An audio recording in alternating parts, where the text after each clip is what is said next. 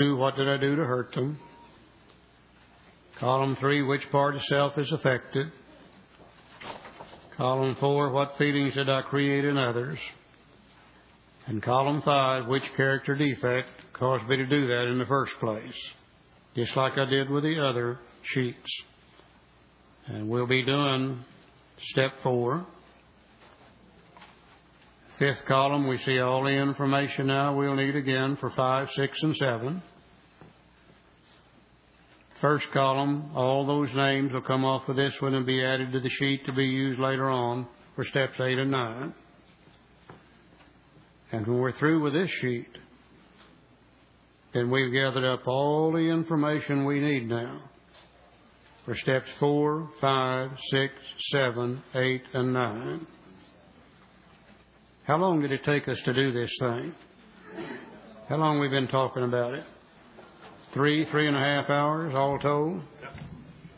That's about as long as it takes to do the inventory. You really don't need to spend a lot of time on this inventory. Just follow the directions, fill these little sheets out, gather up the information, see what you've learned from it, and then you can go ahead with the rest of the program. So we can't really do 5, 6, 7, 8, and 9 until we have completed step 4. Let's see what the book says. If we've been thorough about our personal inventory, we have written down a lot. We have listed and analyzed our resentments. Now, a lot of people don't like the word analyze. But to analyze something simply means to get down to the truth of it. This is another word that Bill uses. We've taken an honest, truthful, analytical, moral inventory. All of it meaning the truth. Now, he didn't say it, but we've listed and analyzed our fears. We've listed and analyzed our sexual harms. We've listed and analyzed our harms other than sexual. We've begun to comprehend their futility and their fatality. We've commenced to see their terrible destructiveness. Now, here's another promise. And again, we say you don't have to wait till you get to step 12 to get something. We have begun to learn patience, tolerance, patience, and goodwill toward all men, even our enemies. My God, what a personality change for an alcoholic. And all we've done is step 4. For we look on them as sick people. We have listed the people we've hurt by our conduct and are willing to straighten out the past if we can. In this book, you read again and again that faith did for us what we could not do for ourselves. We hope you are convinced now that God can remove whatever self-will has blocked you off from Him. If you've already made a decision, step 3, and an inventory of your grosser handicaps, step 4, you have made a good beginning. That being so, you have swallowed and digested some big chunks of truth about yourself. Isn't that something? Now, I don't know whether you guys have noticed or not, but nearly all the information in the big book on sex is on page 69. It really is. I don't know that got any meaning or anything. It just happens to be on page 69.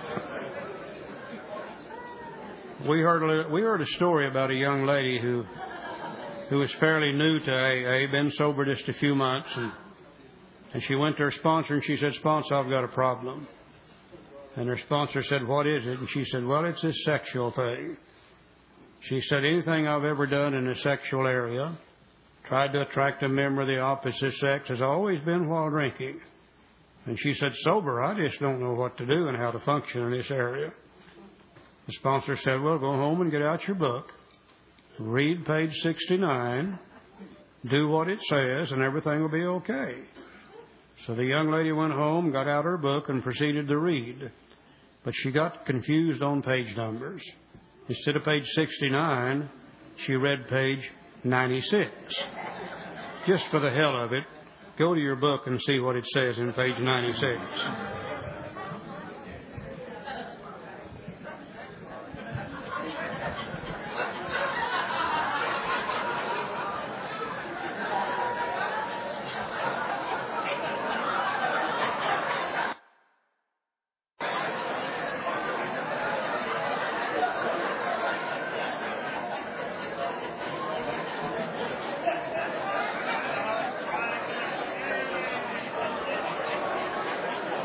I think that's one of the most appropriate things I've ever read. It just goes on and on and on and on.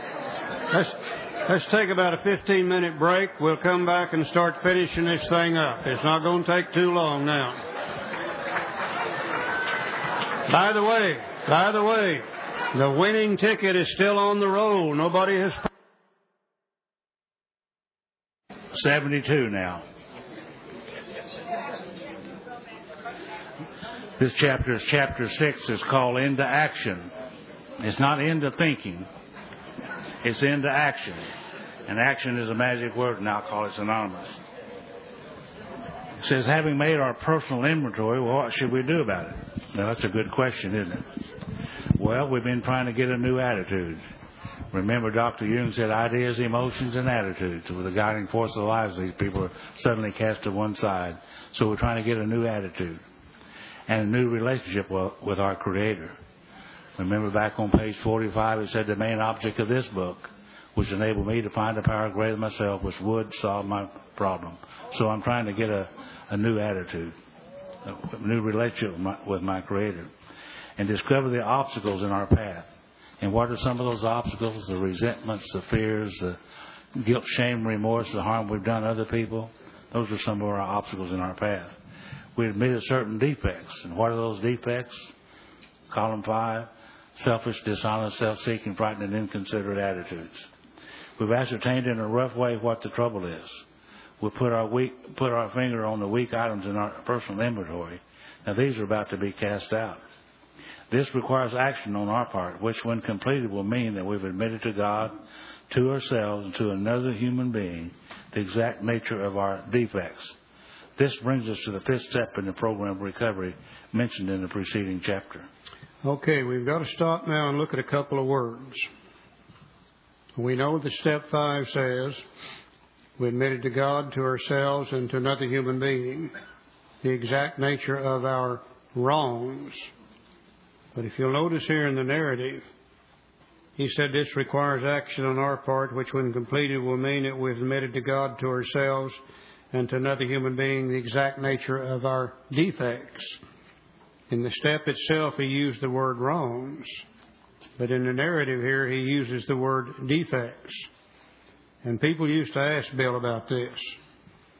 And they would say, Bill, why did you use wrongs in step 5, but in the narrative you used the word defects? And by the way, Bill, what's the difference anyhow between a wrong in 5, a defect in 6, and a shortcoming in 7?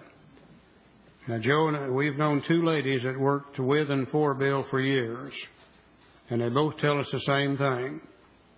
People would ask Bill that question, and he would kind of rear back and smile. And he said, when I took English and writing courses in college, they taught me not to use the same words over and over and over. Shows how dumb you are if you do. You know. He said there's really no difference in these things. He said in step 4, we're going to find those things that block us from God. In step 5, we're going to talk about them to another human being. In step 6, we're going to be willing to have God remove them. In step 7, we're going to ask Him to take them away. And he said you can call them anything you want to. A wrong, a fault, a mistake, a defect, a shortcoming, a personality flaw, or whatever you wish to. And we're convinced in our mind that Bill just simply used these words interchangeably so he wouldn't be repeating himself over and over and over using the same term. Later on, I followed it up into the 12 and 12. And not only does it in 12 and 12, he does it even worse there than he did in the big book. And we're going to see him do it again here 2 or 3 times in this area of 5, 6, and 7. He said this is perhaps difficult, especially discussing our defects. There he does it again. Instead of wrongs, he uses the word defects. With another person. We think we've done well enough at admitting these things to ourselves. Well, there's doubt about that. In actual practice, we usually find that a solitary self-appraisal is insufficient. Many of us aren't necessary to go much further. We be more reconciled discussing ourselves with another person when we see a good reason why we should do so. Well, the best reason first. If we skip this vital step, we may not overcome drinking. It's a good idea, a good reason to go ahead and do the fifth step so we can overcome the drinking. Here's solitary self-appraisal was insufficient. I did the very best I could do filling out these forms with the limited knowledge that I have. And by the way, I don't know of anybody in AA anywhere that's ever done this inventory process perfectly. So you won't be the first, so don't even try. But a solitary self-appraisal is insufficient. I did the best I could do with filling out these forms. To give you an idea why a solitary self-appraisal is insufficient, I can look around the rooms here today and see your defects of character very, very plainly. There's one sitting right here on the front row. See, there's nothing between me and Jim except air. I can see him plainly. He can see me plainly. But you see, I can't see me plainly because there's a lifetime of rationalization and justification in me that I just can't see past. I need another human being to look at me and look at these things objectively to help me see things that I couldn't see. The book says time after time newcomers have tried to keep to themselves certain facts about their lives. Trying to avoid this humbling experience, they've turned to easier methods.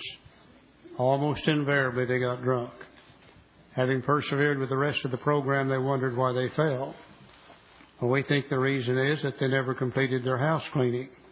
They took inventory all right, but hung on to some of the worst items in stock. They only thought they had lost their egoism and fear.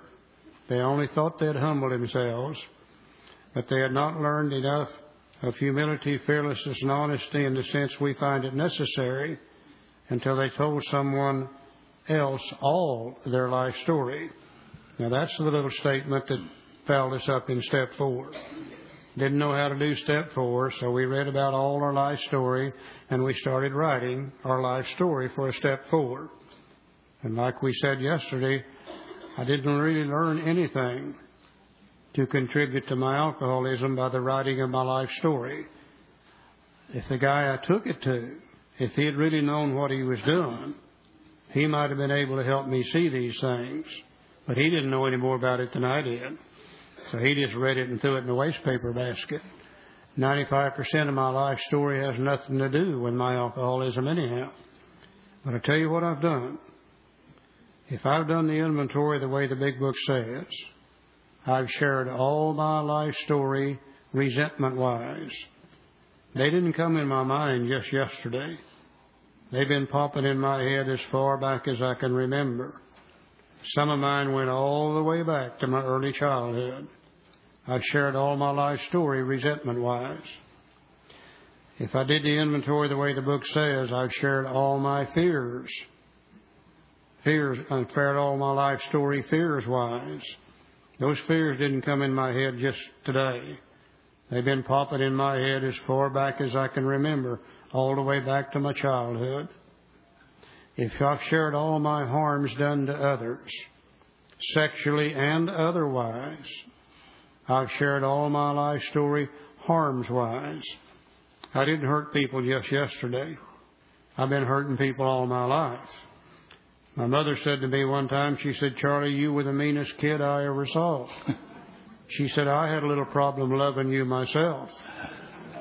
When Mama's got a problem loving you, look out, there's something going on. I shared all my life story harms-wise. And you know, that really is my life story. It revolves around resentments and fears and harms and guilt and remorse and all that kind of stuff. So if we've done it the way the big book says to do it, you know, we have no argument with this statement at all. We have shared all of our life story with another human being. Now, here's why we really need to do it. More than most people, the alcoholic leads a double life. He's very much the actor. To the outer world, he presents his stage character. This is the one he likes his fellows to see. He wants to enjoy a certain reputation, but knows in his heart he doesn't deserve it. The inconsistency is made worse by the things he does on his sprees. Coming to his senses, he's revolted at certain episodes he vaguely remembers. These memories are a nightmare. He trembles to think someone might have observed him. As fast as he can, he pushes his memories far inside himself. He hopes they will never see the light of day. He is under constant fear and tension, and that makes for more drinking. Psychologists are inclined to agree with us. We have spent thousands of dollars for examinations. We know but a few instances where we've given these doctors a fair break. We have seldom told them the whole truth, nor have we followed their advice. Unwilling to be honest with these sympathetic men, we were honest with no one else. Small wonder many in the medical profession have a low opinion of alcoholics and their chance of recovery. I think we have to face the fact that we alcoholics have become the world's greatest con artists. You have to if you're going to be a practicing alcoholic. You can't be a practicing alcoholic unless you learn how to lie, how to steal, how to cheat, how to con, how to manipulate. And I think the one we have to con the most is ourselves. I don't think we could live with ourselves if we had to honestly see what's going on when we're out there doing our thing. But you see, we never have to see those things because we have that convenient little thing called resentments. And we play them over and over and over in our head and gradually transfer all blame to others and make ourselves as pure as the driven snow.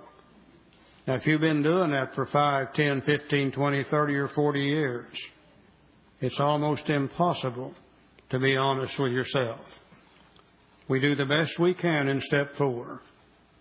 Now then, I need to take this to another human being, one who has walked this walk before me, one who understands steps 4, 5, 6, 7, 8, and 9, according to the Big Book Alcoholics Anonymous, and have them help me see those things I can't see about me. They're not going to change anything in column 1. They're going to change anything in column 2. They're probably going to change some things in column 3, where I said this particular thing was caused by the sex instinct. He said, oh, no. You're just trying to build your self-esteem here. That's all you're doing. Sex really doesn't have a hell of a lot to do with this. Probably not going to change anything in column 4. May change some things in column 5.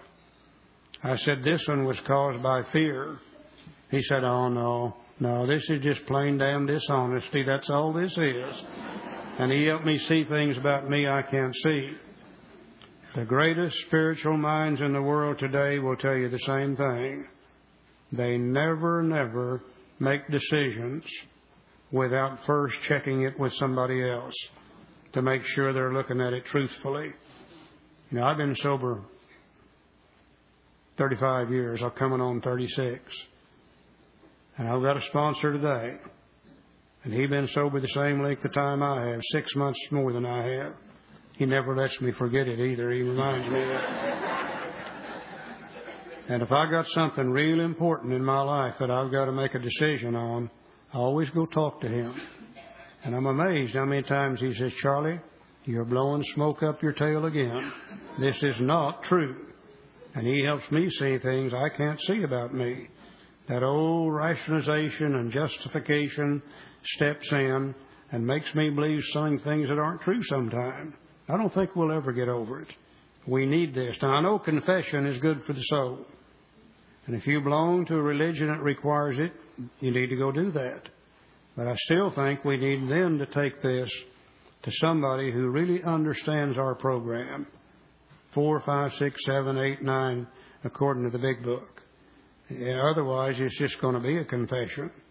But those that really understand this can help us see the things we can't see about ourselves. Page 74. Page 74 deals with who to take this thing with. Now, you got to remember, in 1939, when the book was published, the first person in California, they didn't have an AA sponsor to go to. The first one in Florida didn't have an AA sponsor. It was difficult for them to find somebody to take this fifth step with. That's what page 74 is dealing with. But today we got plenty of good AA sponsors. We got plenty of good AA members that understand step 4, 5, 6, 7, 8, and 9 and can help us see those things we can't see. For me, that's the criteria for who we should take it with. If you belong to that religion, go do it. And hopefully the priest might be a member of AA, and they can really help you with it. But if they don't understand 4, 5, 6, 7, 8, and 9, then we need to get with somebody that understands those things, can help us really see these things that we just simply can't see for ourselves. Page 75 tells us how to do this step. By the way, Donald Rees, have a credit card here of yours. Be up here after the meeting. Let me have that. Yeah. I better put that in my pocket now.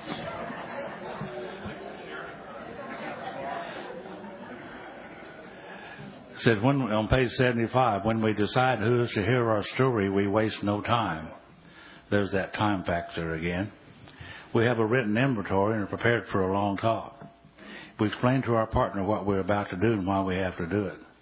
He should realize that we're engaged upon a life and death errand. Most people approached in this way will be glad to help. They'll be honored by our competence. I went over to see my sponsor, Franklin, at that time, and he knew I was coming. I said, well, I'm here to do my inventory. And he said, that's good, Joe. I said, but first of all, let's you and I do the third step prayer and ask God to be with us in this process. That's the kind of sponsor that he was, thank God. And we sat there and began to do my inventory. Now, these forms really come in handy now. I mean, really come in handy. Now, I can discuss these items from left to right. Rather than from top to bottom, column to column, I go from left to right all the way across, gleaning all the information that I can from those columns. And him asking me questions about this particular incident or person, how it affected me, what they do, and what I should have done. Ask me all those questions all the way across. Keeps us in some kind of an order, too. And I can talk about these things all I wish to. I can tell someone else all my life story, resentment-wise, now. And this keeps us in order.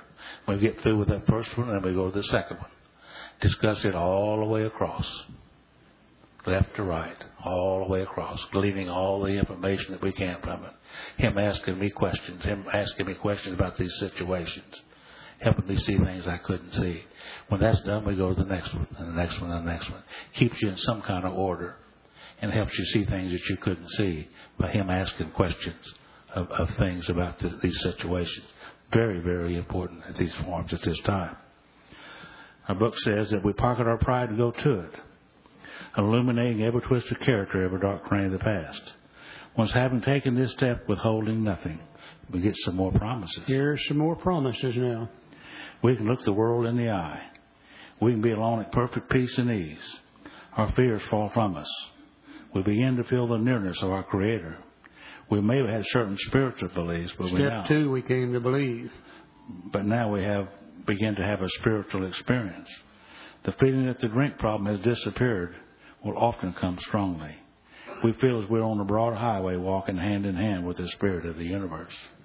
I don't know about you, but I used to lay awake nights thinking, if I could ever get all this stuff back to zero, if I could ever fix those particular situations, everything would be okay. Well, now after doing this inventory and doing step 5, I could see the steps ahead.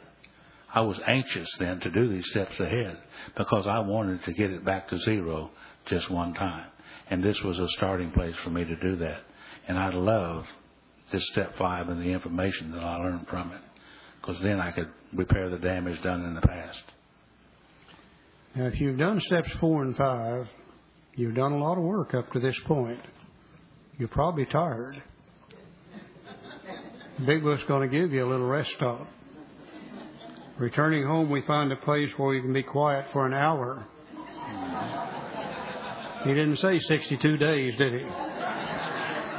Every time he mentions time, it's right now. Carefully reviewing what we've done, we thank God from the bottom of our heart that we know Him better. We don't know Him yet, but we know Him better. Taking this book down from our shelf, we turn to the page which contains the 12 steps. Carefully reading the first 5 proposals or steps, we ask if we've omitted anything, for we're building an arch through which we shall walk a free man at last. Is our work solid so far? Are the stones properly in place? Have we skimped on the cement put into the foundation? Have we tried to make mortar without sand? And again, he's referring to this wonderfully effective spiritual structure, the building of the personality change, sufficient to recover from alcoholism. Step 1, willingness, was the foundation. Step 2, believing, was the cornerstone. Step 3, he told us, is an arch through which we'll pass to freedom, and step 3 was the keystone of that arch. Now we've put 2 more stones in place. We're gradually building this spiritual experience as we go through the steps. Page 76.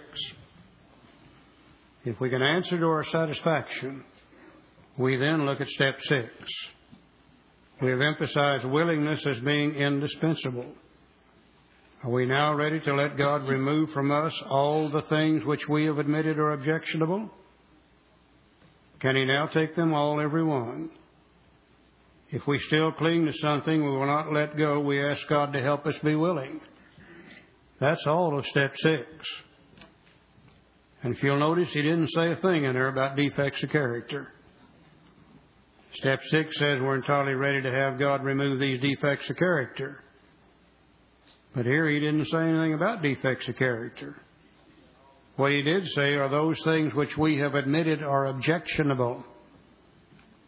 Now surely, as we took our inventory and we looked out in that old 5th column and we saw that old selfish, dishonest, self-seeking, frightened and inconsiderate human being we had become, when we could see that those are the things that cause us to do the things that creates harms and hurts for other people and causes them to retaliate and causes us to resent, that those are the things that cause us to have all the fears that we got, that those are the things that cause us to hurt other people sexually and otherwise, then surely that type of character has now become objectionable to us.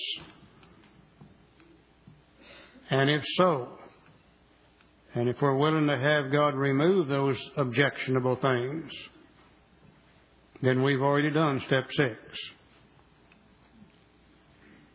But please don't make the mistake I did. Because I was convinced that God is all-powerful, and I still am today. And I was convinced that He can do anything He wants to. And I'm still convinced of that today. And I thought all I would need to do would turn to God and say, okay, God, here I am. Warts and all.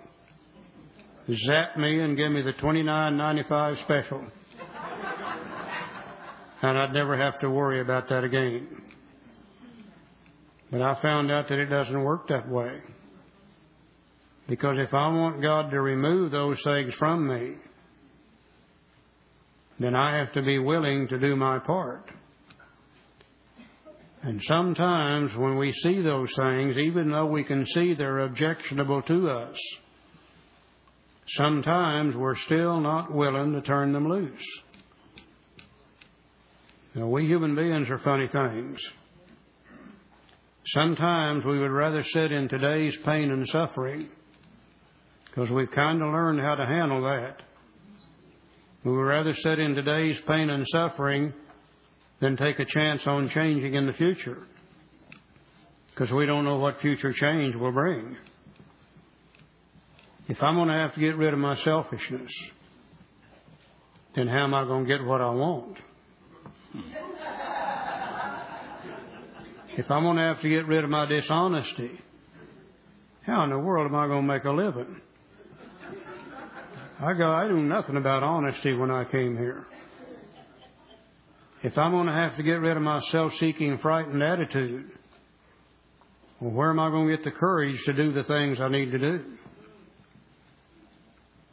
If I'm going to have to get rid of my inconsideration of other people and start considering them, then who's going to consider me? And sometimes we would rather sit in today's pain and suffering than take a chance on changing. And again, I went to my sponsor and I said, I don't think I can do step 6 and 7. He said, why? I said, because if God removes all my character defects, I'm not going to have any personality left at all, period. And he said, you're about 100% right. But he said, what you don't understand is if God takes those things away from you, they're going to have to be replaced with something else. And he said, what replaces them will be so much better than anything you've ever had before. You'll wonder why it took you so long to get around to asking God to replace them. But he said, Charlie, you'll never know that unless you're willing to take the chance. And the book tells me, can he now take them all, every one? If we still cling to something and will not let go, we ask God to help us be willing. Prayer again. Every one of these action steps recognizes self cannot overcome self. We're always going to have God's help. And through the help of my sponsor and by asking God to help me be willing, I finally became willing to turn loose of those things. Now, when ready, we say something like this. My Creator, I'm now willing you should have all to be good and bad. I pray that you now remove from me every single defect of character. Whoop. We're in step 7 now. And step 7 says shortcomings, and here he calls them defects. You see what he's done to us? He interchanged these words back and he confused the hell out of us. That's what he did. I pray that you now remove from me every single defect of character which stands in the way of my usefulness to you and my fellows. Grant me strength as I go out from here to do your bidding. Amen. We have then completed step 7. And like I said, I thought all I'd have to do would be ask God to take them away, and they would automatically be gone. But then once again, God's not going to allow another hole in my personality. I've got enough holes in my head already. If this old selfishness is going to disappear, if God's going to take it away, He can't leave a blank in my personality. It'll have to be replaced, and the only thing that can replace it is unselfishness. And unselfishness does not come automatically. If I want God to take away my selfishness, then I must, in every situation that comes up, gather all the willpower I can and get all the help I can from God and start trying to practice unselfishness. And that's very, very difficult for me to do. But over a period of time, as God removes and as I practice the opposite, slowly, the old idea dies. And a new idea takes its place. And over a period of years, I have become a relatively unselfish human being. Practice. If I want Him to take away my dishonesty, then I must, in every situation that comes up, with all the willpower I can muster and all the help I can get from God, I must practice being honest. And my God, it was almost impossible for me to do that in the beginning. But with God's help, I started trying to practice honesty. I quit lying so much. I quit stealing. I quit doing those things with God's help. And slowly, God removed the dishonesty, and I became a more honest human being. Practice. If I want Him to take away my self-seeking, frightened attitude, then I've got to muster up all the courage I can, and with God's help, force myself to do those things I was afraid to do. And just as importantly, to force myself to quit doing those things I was afraid to quit. And slowly, the old idea dies, and a new one takes its place. Today I'm a human being that acts most of the time with faith and courage. Fear doesn't bother me very much anymore. But it takes time to do this. Practice, practice, practice. If I won't even take away my inconsideration of others, then I must force myself, with all the strength I can gather and everything I can get from God, to start trying to consider other people first. Their needs and their wants and their desires. Damn near impossible for people like me to do. But as we practice at it, it slowly, slowly becomes a habit. And the old idea dies and a new one takes its place. And my sponsor was 100% right. You know, life is so much better since I've become an unselfish human being. Life is so much better since I've become an honest person. Life is so much better since I've become a person with faith and courage. Life is so much better when I've become a considerate human being. And he was right. I wondered why it took me so long to do it. Yeah. Now, God's not going to do this for us by himself. You know, he gave us self-will. He said, you can keep it as long as you want it. He said, I'll let you die on it if that's what you want to do.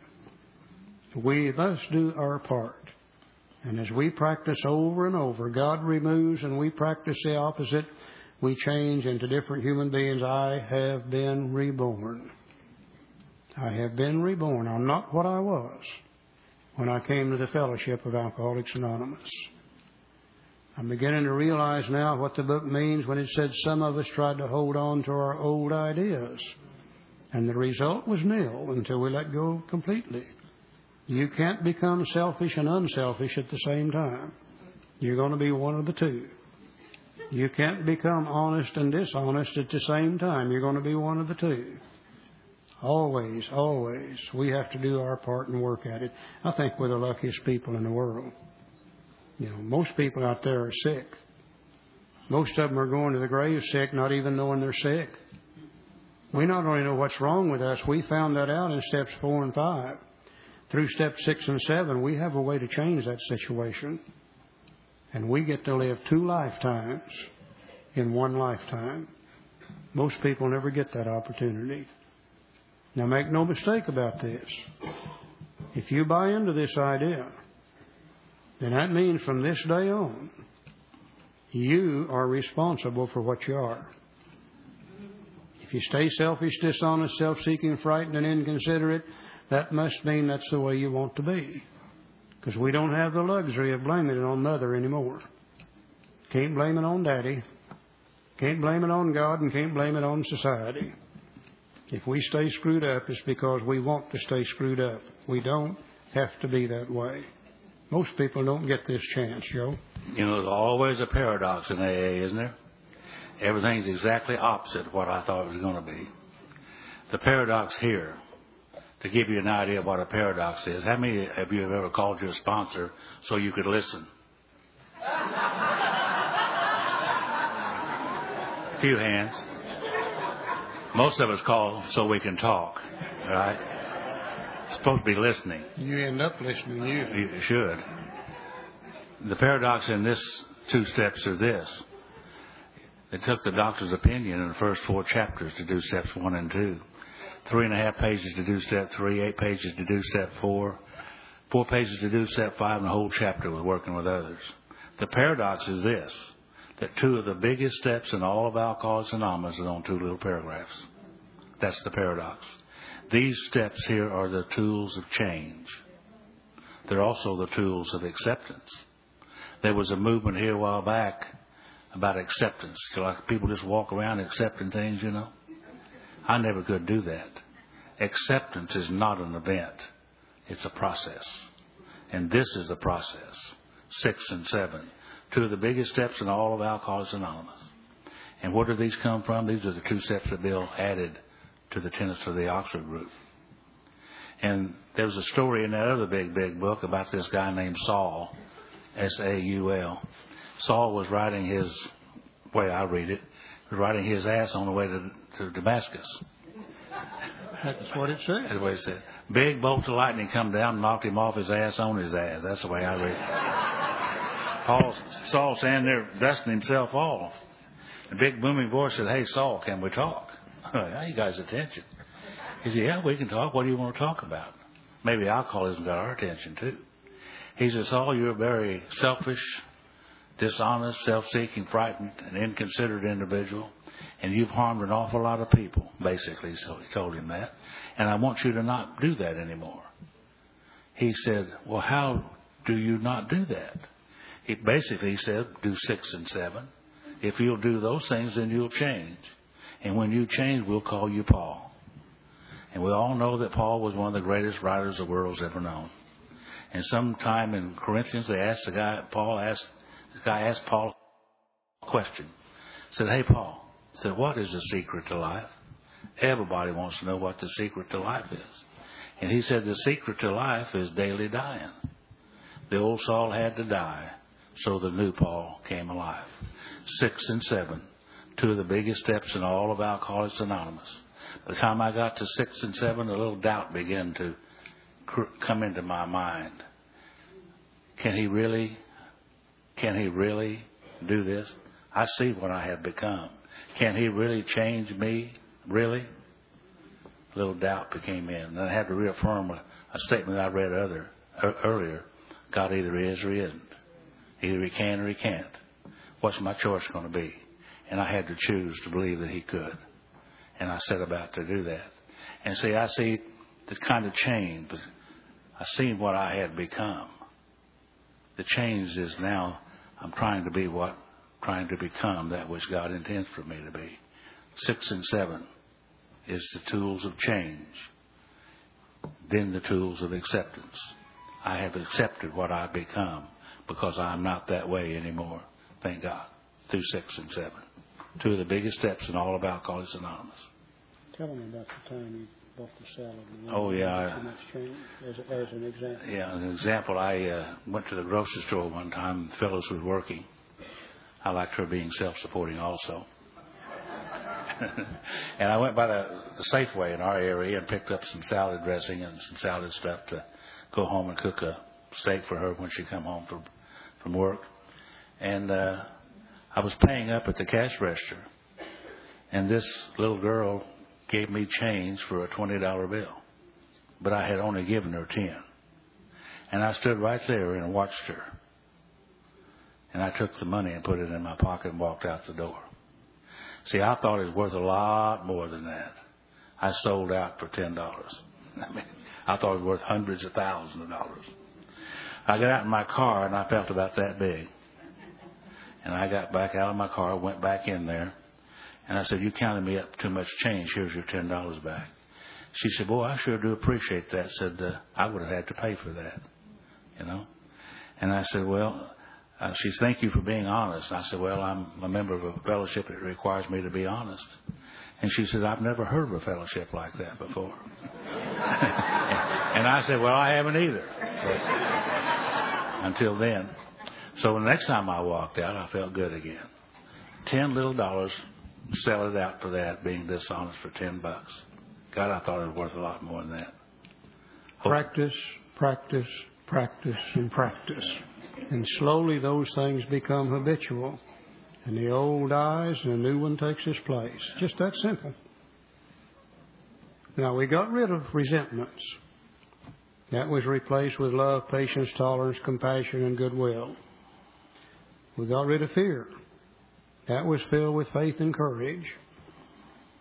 We looked at the people we've harmed, but we really haven't done anything about the removal yet of the guilt and the remorse associated with those people we've harmed. And if I want to be a complete human being again and want God to direct my entire thinking, then I've got to clean out this storeroom back here in the back of my head that's filled with guilt and remorse. And it's long been known how you do that. The world is known forever that you get rid of guilt and remorse by making restitution for those things you've done in the past that ended up hurting others. Now, the original alcoholics in our fellowship did not like the word restitution. And Bill didn't like it either. So he decided to change that from restitution to making amends, which is the same thing. It's just a little easier and softer. I don't know of anybody in AA that really likes to make restitution or to make amends. Nobody wants to have to go out and apologize to people for what we've done in the past. Nobody wants to take from today's money and livelihood to pay back for things we've stolen in the past. The only question is, can we afford not to? Can we afford not to? You know, I've yet to see anybody enter AA and read the steps off the wall and say, man, that steps 8 and 9 look like lots of fun. I can hardly wait until I get there. You know, nobody wants to do this. But the question is, can we afford not to do it? Way back in the forward to the second edition, we were talking about the history and talked about when Bill called on Bob. It sounded like Dr. Bob got sober immediately and never had another drink. But that really isn't true. Dr. Bob had one more drunk left in him. Not too long after Bill called on him, Dr. Bob found it necessary, he thought, to go to the medical convention over here in New Jersey. And his wife Ann begged Bill not to let him go. Said, Bill, if he goes over there, he'll get drunk. He does it every year. Bill said, let him go. Said he's going to have to learn to live in society where there's always going to be plenty of alcohol. If he gets drunk, we'll do something about it when he gets back. Sure enough, Dr. Bob went to the convention, got drunk, came back to Akron drunk, showed up at his nurse's home. And she called Ann and she said, come and get him. He's drunk. And said, get him sobered up because he's got surgery scheduled in the morning. And he's the only doctor on staff that can do this particular surgery at the present time. Dr. Bob was a proctologist. Now, I'm not sure where my procto is, but I'm glad he wasn't working on it the next morning. They went over and they got him and they brought him home, Bill and Ann did. And they walked him and they coffeed him and they sobered him up to the best of their ability. Next morning, Bill takes him to the hospital. Parking lot of the hospital, Dr. Bob said, Bill, I can't do this surgery. I'm sick and I'm shaking and I'm trembling and I'm going to hurt somebody. And Bill reached in the back seat of the car and got out a bottle of beer. Popped the top on it and said, drink this and you'll be okay. Dr. Bob drank the beer, went upstairs, did the surgery, and sure enough, it came out just fine. The only problem is Bill's waiting on him down in the parking lot. Dr. Bob disappears. Bill waits for 2 or 3 hours. And he assumes that the beer's triggered the allergy and Bob has sneaked off and he's running again. Goes back to Dr. Bob's house.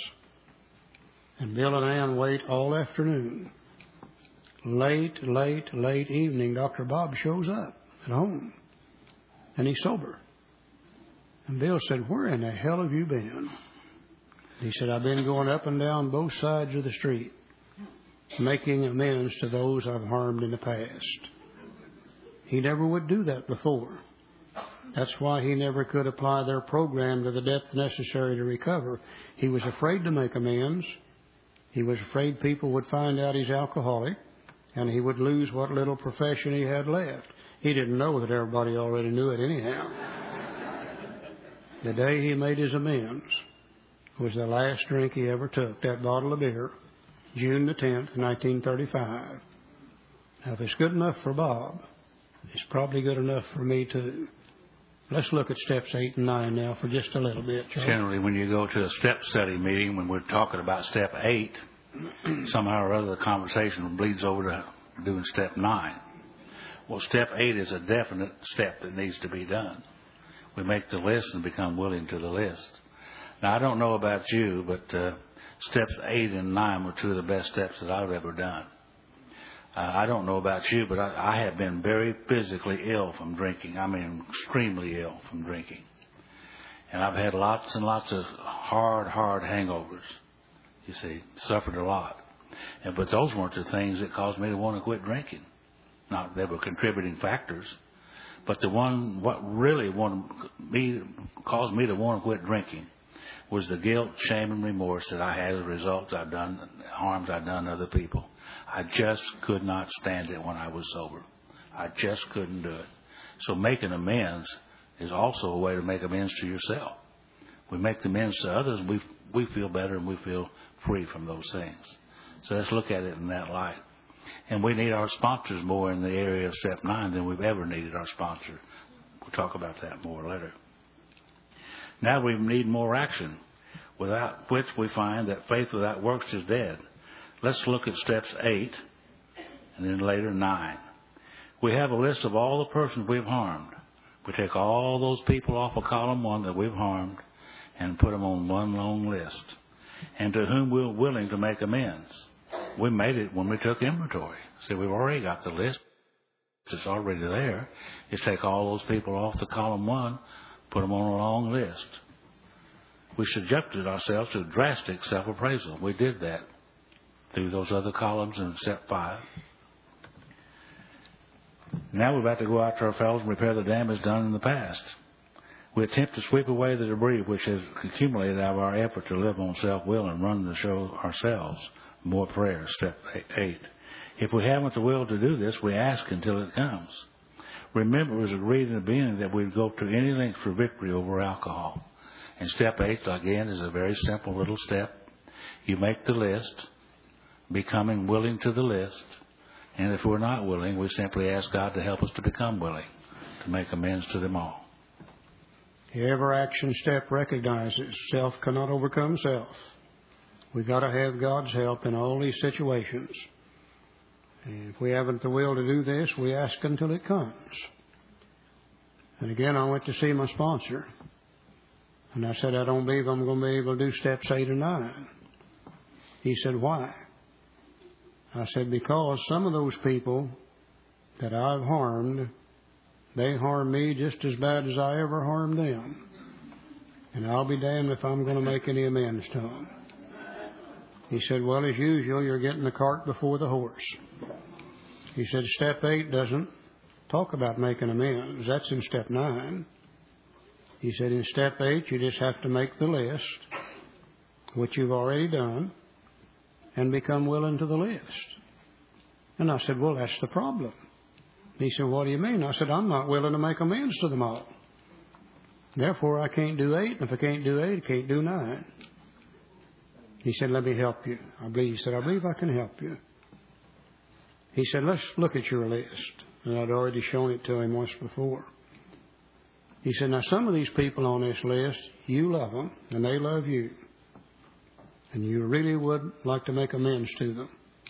So there's your daughter and your son and your mother and your father. And he said, I'm not sure about Barbara either, but we'll talk about that later on. He said, you'd like to make amends to them right now, wouldn't you? And I said, yeah, sure I would. He said, take their name off of that list, put them on another list, and call it right now. Can you do that? And I said, yeah. He said, we'll do it and come back. And I did. And he said, now then, there's some of these people on this list that you know you're going to make amends to them. Not too keen about it, but sooner or later you're going to do it. And I said, sure. He said, take their name off of this list and put them on a list called later. Can you do that? I said, I think so. And he said, do it and come back. And I did. He said, now there's some on here you're really not sure about. You may or may not make amends to them. Is that right? And I said, sure. He said, take their name off and put it on a list and call it maybe. Can you do that? And I said, yeah. He said, do it and come back. And I did. And I came back and he said, now all these that's left here are the ones that you're not ever going to make amends to, right? And I said, you betcha. He said, take them off of that list and put them on another list and label it never. Can you do that? And I said, yeah. And he said, do it and come back. And I did. And he said, now then, I want you to start making amends to these on the right now list. He said, by the time you're through with the right now list, I think you'll be ready to start on those on the later list. And he said, by the time you do those on the later list, I think you'll be ready to do those on the maybe list. And he reached in his billfold and took out $10. And he said, I'm going to bet you $10. By the time you're through with that maybe list, you'll be ready to start on the nevers list. And you know the old fool was right. He didn't let me take just 3 or 4 or 5 names and block myself off from the whole process. He gave me a way to become willing to make amends to them all by separating it into 4 different lists. It really did work for me. I wouldn't have thought of that, would you? Now, step 8 then is quite simple. We make the list, which we've already done. We come willing to the list. And if we're not willing, then ask God to help us be willing until we become willing. And we're through with 8. Step 9 is a very definite, multiple part step. Step 9 tells us the kind of amends we need to make. Direct amends. It tells us when to make them. Wherever possible. Now, a lot of times I hear people read how it works and they read whenever possible. No, it says wherever possible. You tell an alcoholic to do something whenever, just forget it. It's not going to get done. It said wherever possible. And then it tells us when not to make them, except when to do so would injure them or others. Now, Bill very carefully addresses all 3 of these issues in the following pages, paragraph by paragraph. The first thing is direct amends. And we think there's probably 2 kinds of direct amends. One of them is eyeball to eyeball, face to face, one-on-one. The purpose of me making my amends is not to get you to like me. Hopefully you will. But the purpose in making my amends is to get rid of my fear and my guilt associated with that thing, whatever it is. And if I go to you eyeball to eyeball, face to face, and make my amends to you to the best of my ability, I'll never have to worry about it again. You will have done all you're going to do to me right then.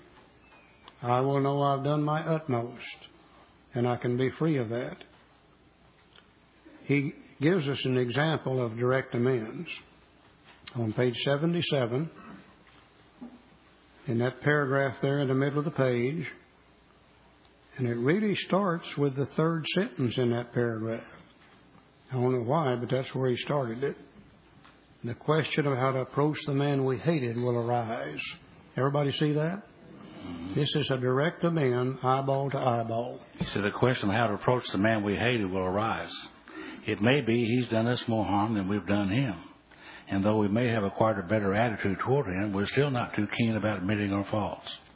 Nevertheless, with a person we dislike, we take the bit in our teeth. It's harder to go to an enemy than to a friend. But we find it much more beneficial to us. We go to him in a helpful and forgiving spirit, confessing our former ill feelings and expressing our regret. Under no condition do we criticize such a person or argue. Simply we tell him that we will never get over drinking until we've done our utmost to straighten out the past. We're there to sweep off our side of the street, realizing that nothing worthwhile can be accomplished until we do so. Never trying to tell him what he should do. His faults are not discussed. We stick to our own. Now, if our manner is calm, frank, and open, we'll be gratified with the results. In 9 cases out of 10, the unexpected happens. Sometimes the man we're calling upon admits his own faults. So feuds of years standing melt away in an hour. Rarely do we fail to make satisfactory progress. Our former enemies sometimes praise what we're doing and wish us well. Occasionally they will offer assistance. It should not matter, however, if someone does throw us out of his office. We've made our demonstration, done our part. It's water over the dam. And every time I read that, I think about my cousin Gary. Gary and I were raised up next door to each other. And it seemed to me like that all of our life, all we did was fight each other, physically, verbally, every other way. We were just exactly alike, I guess. Never could run around together without fighting. So we kind of agreed not to run around together anymore. And I didn't see him, and he didn't see me. But one day when I got into this area of making amends, I was in this restaurant. And I've never been in that restaurant before or since. And I looked up, and Gary was at the front door waiting to be sit down. And I motioned him over. And he came over very reluctantly. He wasn't quite sure what I might do. And I asked him to sit down, and he did. I said, Gary, I've joined Alcoholics Anonymous and quit drinking, and I'm trying to get my life straightened out. And I'd like to ask you to forgive me for all the harm that I've caused you. He kind of relaxed, and he said, Joe, won't you forgive me for the harm I've done you? The whole thing went away just like that. Now, the best part about this whole story is that from time to time, Gary comes to Alcoholics Anonymous. And when he does come, sometimes he comes to our group. It's been a long time since he's been there. But he's making progress. He used to be a daily drinker, now he's a periodic. See? So he's doing pretty good. And that would have never happened had we not had that encounter a long time ago. See, God makes the wherever possible. Or is that odd or is that God? You see? God makes the wherever possible in a lot of cases.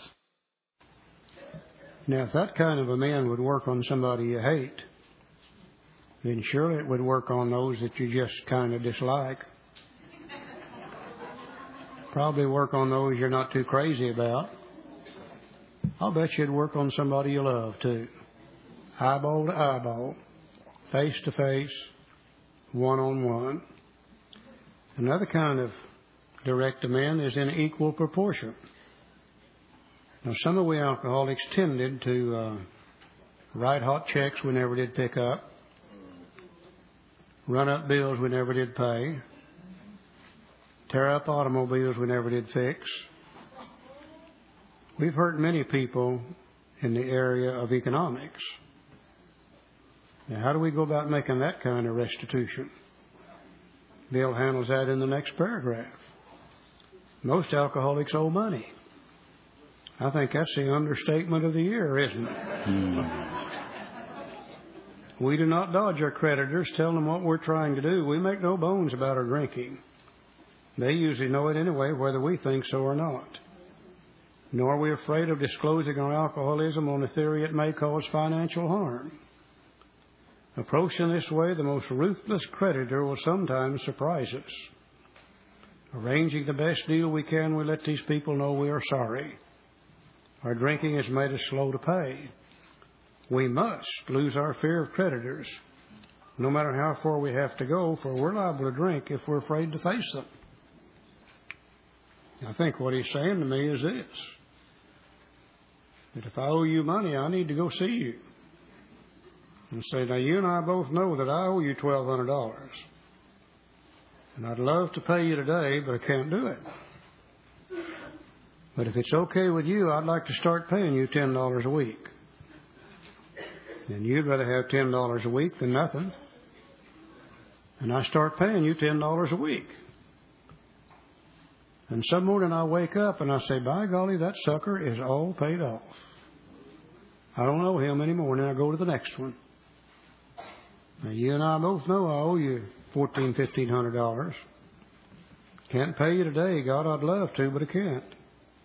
But I'd like to start paying you about $20 a week. By this time, I'm probably making a little more money. And I start paying you $20 a week. Next thing you know, I wake up and, by golly, that one's paid off too. Now go to the next one, and the next one, and the next one. And some morning I wake up, and by golly, they're all paid off. And the fear and the guilt and the remorse associated with those things are all gone. I've lived long enough to know and fully understand that time is going to pass. You can't stop it. I wish we could, but you can't. As it passes, I can use it for a worthwhile purpose and come out on the other end of it in good shape. Or I can let it slide and let it slide and let it slide, and 5 or 10 years from now be in the same kind of shape and maybe drunk over it in the meantime. You know, Joe and I had an old friend that used to live in Tulsa, Oklahoma, and his name was Dan, and Dan finally moved out to California. Dan would have been sober 52 years this coming January. 52 years this January if he was still alive. He's dead now. Dan was 29 years sober. And he said to me one day, Charlie, I paid the last one of them last week. Took him 29 years to pay them. When Dan was in the drinking, he was down in Texas in the oil business. And he hooked them, and he hooked them big, too. Took him 29 years to pay them all back. I said, Dan, how do you feel? He said, man, I feel about 8 foot tall. You know, Dan's a little bitty fella, about 5'1". He said, this is the first time in my life that I can ever remember that I don't owe somebody something for what I've stolen from him in the past. Tell you how good a con artist he was.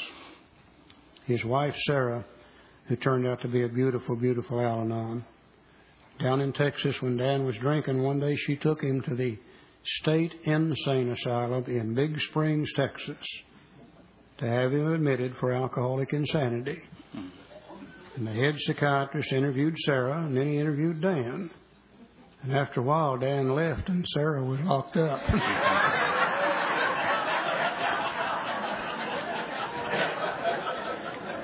She stayed there for a year. They taught her how to live better electrically with all that kind of crap they do down there. Like to kill that woman. She said she forgave him for everything else, but she couldn't hardly forgive him for that. That was the worst. So if old Dan could do it, I probably could too, you know. And I hear some of you saying, and again I hear awful good, I hear some of you saying, Charlie, that's probably true for $1,000 or $1,400 or $1,500. What if it's $50,000? What if it's $150,000? What if it's $500,000? Could we pay that back? Well, I don't know why we can't. If we're smart enough to steal it, we're probably smart enough to pay it back. You know, I think we forget from step 3 on, God's going to be with us. And if we are to do these things, God's going to make it possible, providing we are willing to do so. Dan was just one example. I don't know how much money was involved, but it was a hell of a lot of money. I know that much. And old Dan finally paid them all back. This thing really does work. I spent a lot of time at Dan's house, and Sarah sitting across the table from him. Phyllis and I, they spoon-feeding us AA. Fixing dinner for us, playing bridge, supposed to be playing bridge, but we were talking about AA, Al-Anon things. And he always had a nice car. Wasn't brand new, but a nice car. Lived in a nice home. Had nice furniture. Went places all the AA conference we ever wanted to go to. Went on a cruise or two with him. So he had enough money in addition to pay back that money that he owed, you see. So he found a way to do it. Bottom of page 78, we're not going to go through all these examples. It just takes too long. But the bottom of page 78, it talks about criminal offenses.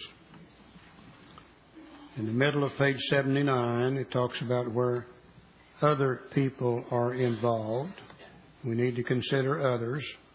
You know, if it's going to hurt them or somebody else, we have to be very, very careful in this kind of situation. Over on page 80, it talks about him going to some other people and getting their permission before he made the amends, because there's a possibility they would be hurt by it. At the bottom of page 80, it talks about domestic problems. Page 81, it talks about sex outside of marriage. What are we going to do about those kind of things? You know, Joe and I both agree that I've never really had anybody come to me with questions about making amends. That we can't find the answer for it here in the book somewhere. You know, it's pretty complete on all these different kind of situations. Our main suggestion is before you start making amends, get you a good sponsor. And then talk to that sponsor about these amends. Because I'm not sure that we're capable of honestly seeing it good enough to see whether we should make it or whether we shouldn't make it, whether it will hurt somebody or whether it won't. And I know that's what I had to do finally. And some of those that I really wanted to make, and I would talk to him about them, and he said, no, you can't do that. If you do it, you're going to hurt them or somebody else just as bad. You're just going to have to wait. And over a period of years, finally, that wherever possible became possible for them too. And I really got to make my last one here just a few years ago. And it was dealing with family issues. And I simply could not do that without hurting somebody else. And due to a death in the family, finally I was released and free to be able to go ahead and do that. And I just had to hold on to it in that time. Some of them, I said to him, I believe if I make this amend, I'm going to hurt them.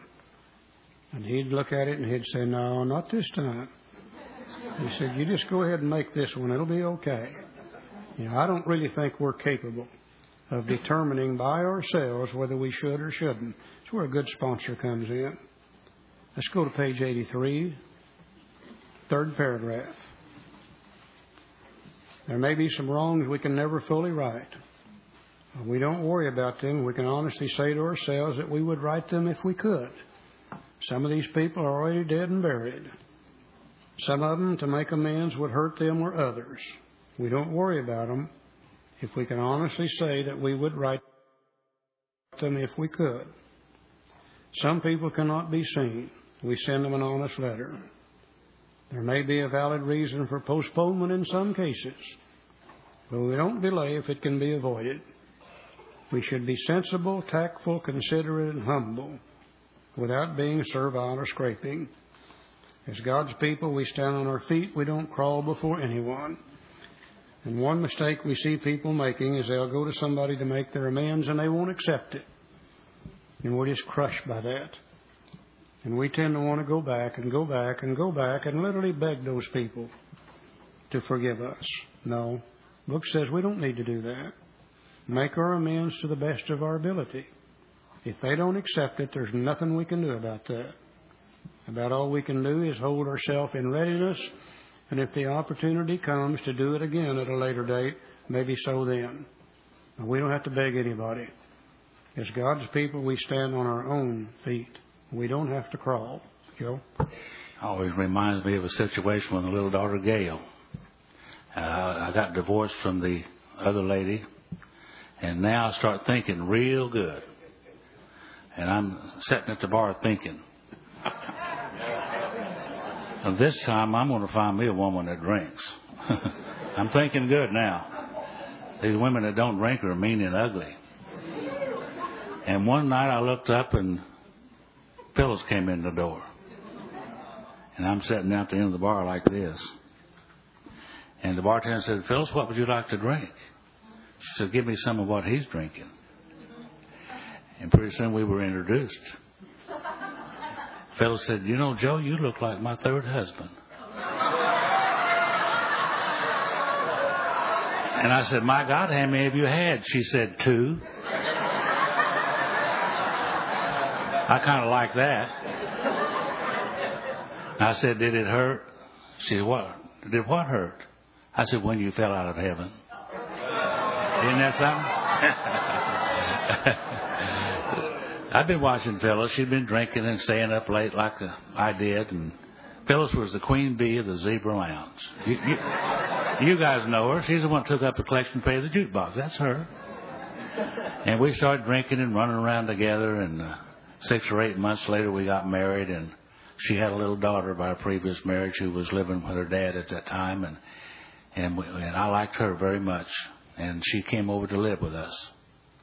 And Phyllis said, we're drinking an awful lot. Let's not drink so much in front of Gail. I said, that's a good idea. And I was wanting to do that, but not knowing that I couldn't quit, see. And after 30 days, I couldn't stand it anymore, got drunk again. Well, Phyllis and I were drinking together, and we couldn't go to the bar together without fighting. Because, you see, I came out of this marriage with a list of things that were about this long that this one's not going to do that other one did. Phyllis had a list of things about that long that this one's not going to do that other one did. And now we're enforcing our list on each other. And God, did it get awful then. I'm telling you, that's a whole new story. We got so that we couldn't even drink together. So we made a deal. 41st Street in Tulsa is kind of the halfway between north and south. And Phyllis could have the south half of 41st Street, 41st and south, and I get 41st and north. And we would meet at home from time to time and visit. And do our drinking. She does hers there.